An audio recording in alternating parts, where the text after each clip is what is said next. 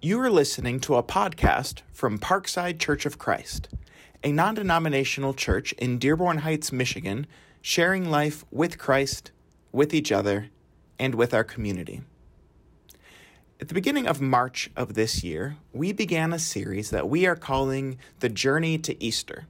Over the course of 7 weeks, we are exploring what happened in the 7 days leading up to Jesus' resurrection. This series will include Sunday morning sermons and also midweek reflections from leaders at Parkside. This podcast will include both. Thanks for joining us on this journey. Welcome to our continuing journey toward Easter. So far in our journey, we've watched on Sunday as Jesus entered into Jerusalem to the praise of the crowds. And then on Monday, as he entered the temple, we saw that he was angered by the things that he saw and threw out the money changers and the merchants. As a result, Mark tells us that the chief priests and the teachers of the law heard this and began looking for a way to kill him. On the next day of his final week, he returns to the temple. And when he does, the religious leaders are ready for him.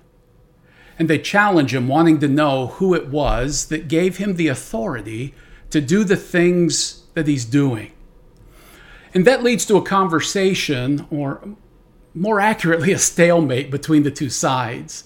Jesus breaks that stalemate in Mark chapter 12 by sharing the parable of the tenants, which is basically a condemnation of the religious leaders.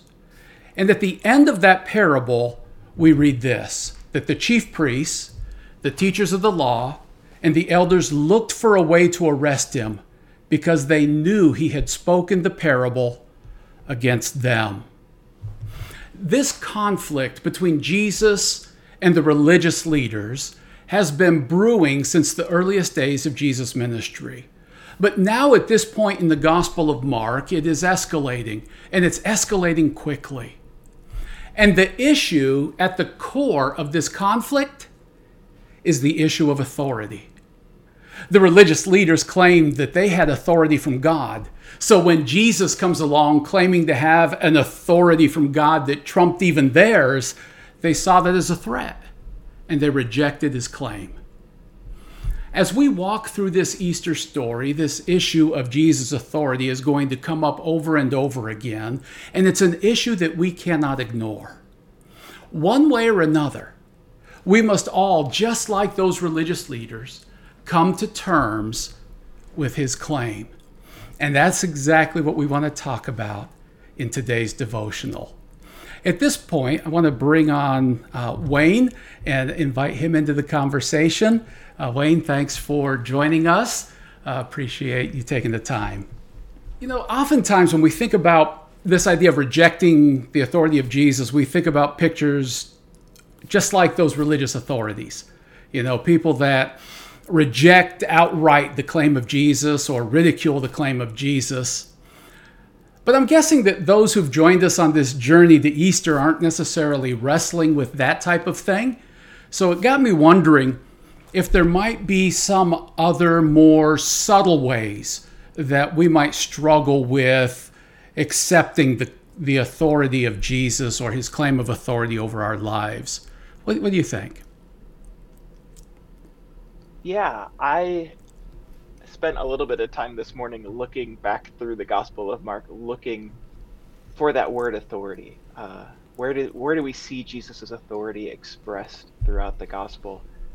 And it's a pretty consistent theme throughout the Gospel. Jesus' authority is demonstrated in what Jesus teaches, like Jesus' proclamation of good news, in Jesus' casting out demons and driving out illness. Until this moment that you just mentioned, when Jesus enters the temple and drives out the money changers, drives out the people who were kind of abusing their position in the temple, which got me thinking about the ways that I resist the casting out work that Jesus does, the driving out the parts of us that have distorted the image of God. So simply put, for me, I wonder if I resist Jesus's authority not as a direct, contradicting Jesus's claims about himself, but rather resisting the work that Jesus might do inside me, driving out whatever needs to be driven out. Yeah, I think that's interesting that you're using the casting out, driving out language, because I think what I would usually think about is letting in and not necessarily moving out. So I think that's some really important language, that it's, accepting Jesus in his authority isn't just about letting him in us. It's about, what we're allowing him to drive out of us as well. Yeah, if welcoming Jesus in didn't have any risk of change, of removing anything or altering anything within us, uh, then there is no reason to hesitate to allow Jesus in, right? Yeah. The cost of discipleship means that when we welcome Jesus in, we open the door to Jesus's authority to change us. Yeah, and I guess if we, kind of let him in without making space, so to speak, I guess that's probably that whole I want the benefits, but I don't want to pay the price kind of a approach. I want to wear the garments to the wedding feast, but I have no intention of honoring the groom or the host. Kind of thing that goes on in one of Matthew's parables that Matthew shares around this time. I think it's also worth noticing here, though, that what is a threat for one community who are kind of unwilling to be changed by Jesus' authority is much more frequently throughout the gospel a promise of hope, of liberation, of healing. Like most of the time when Jesus' authority comes on the scene, it's to set people free from oppression and possession, or to set them free from sickness or death. And so there's a warning here. There's this conflict, this example of what it looks like to resist Jesus' authority. But as a whole, the gospel is inviting us to embrace not just the benefits that come with receiving Jesus, but the actual transformation that comes only because of Jesus' authority. So yeah, I'm curious for you as you think about recognizing Jesus' authority. What does that offer? What does that extend to us?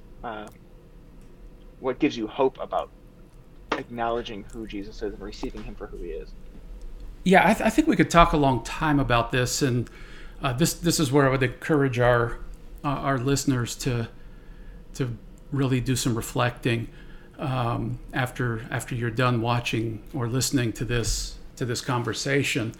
But one of the things that came to my mind very quickly is how when I recognize and submit to the authority of Jesus, that really connects me with other people who are also recognizing and submitting and living under the authority of Jesus. That may be in a setting where we're in the same local church, or that could be in us joining together with others in ministry and service to our communities, or it could be, this whole time of COVID has gotten us more comfortable with technology, and I know that there are several people who are in Bible studies with other Christians who aren't necessarily local to them, and so they're enjoying those connections with others who are also living under the authority of Jesus. So there's so many different ways that we receive blessing from those connections, but just the idea of being connected to others who are also surrendering and living under his authority is really powerful to me, I think. Yeah, another, I guess, hopeful message of receiving Jesus and Jesus's authority comes out of, I think, that same temple experience when Jesus is driving out the money changers from the temple. I can see how that is a threat and a challenge and an uncomfortable moment for some, but for many other people, the people who were on the wrong end of that unjust system.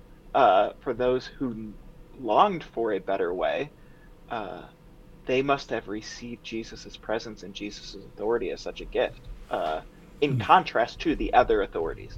Uh, they already had authorities, they already had people lording over them. Here was a different sort of lord that was driving out those who were taking advantage of them and kind of welcoming them into God's house anew. And same with all of those people Jesus healed and all of those people who were set free from possession and oppression.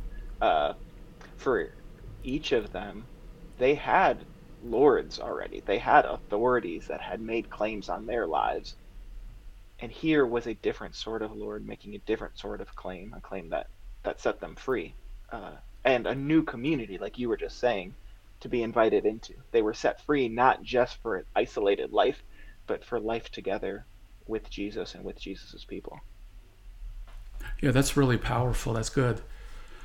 There's another contrast that came to mind while you were kind of talking, and that, if you look at the religious leaders, one of the things that really motivated a lot of their actions throughout these texts is fear. So, they wanted to kill Jesus, but they were afraid of the crowd. That comes up multiple times, both back in the section in chapters 2 and 3, where Mark is talking about the conflict between Jesus and the religious authorities. And then it pops up again here in this section of Mark, where he lays out these stories of conflict. And it really gets me to think about how resisting the authority of Jesus, or not necessarily acknowledging it, living under it, does make me much more susceptible to fear. Whereas if I'm submitting and acknowledging to the authority of Jesus, I don't have to live by or be bound by fear, and I don't have to live that way. And I just know in my own life that when my routine gets upset, or when I lose control, or when I'm living in uncertainty, that's when I really, really struggle with fear.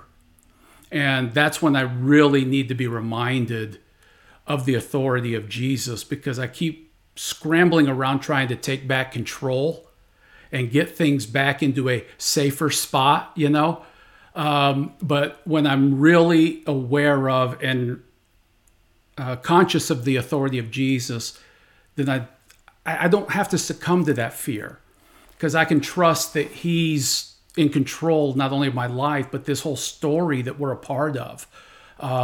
And yet when I resist that, what's left but fear? Fear that everything that I'm trying to grab onto is going to get upset and is going to be taken away from me. But under the authority of Jesus, I don't have to live that way. I don't have to be shackled by that fear and overrun by that fear.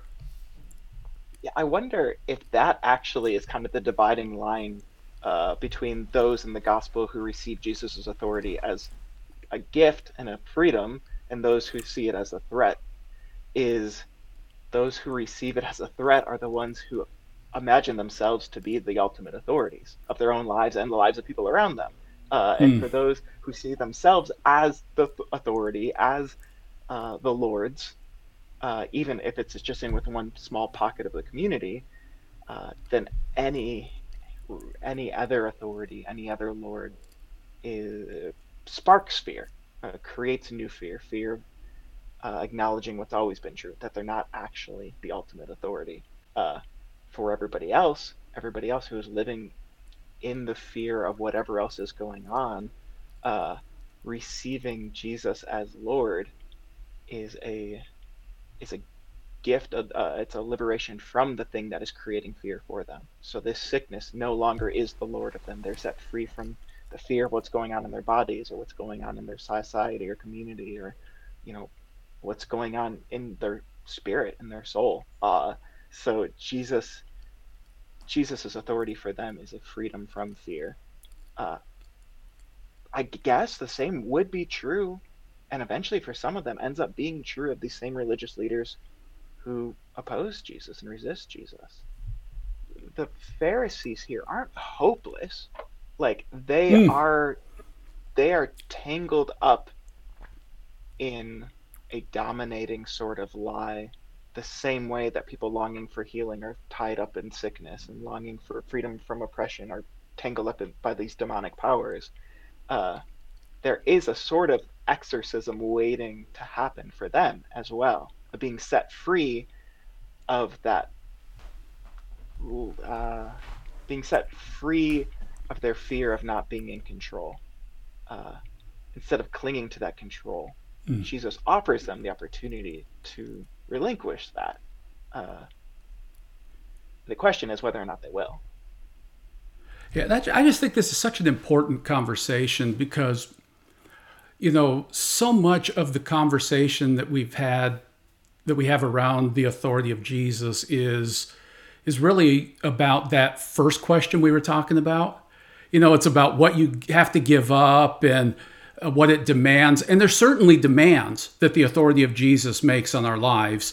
But what we experience as a result of acknowledging his authority over us and our churches and our world, that's just a conversation I don't think we have enough, because it really is, I think it's important, and it is really enlightening.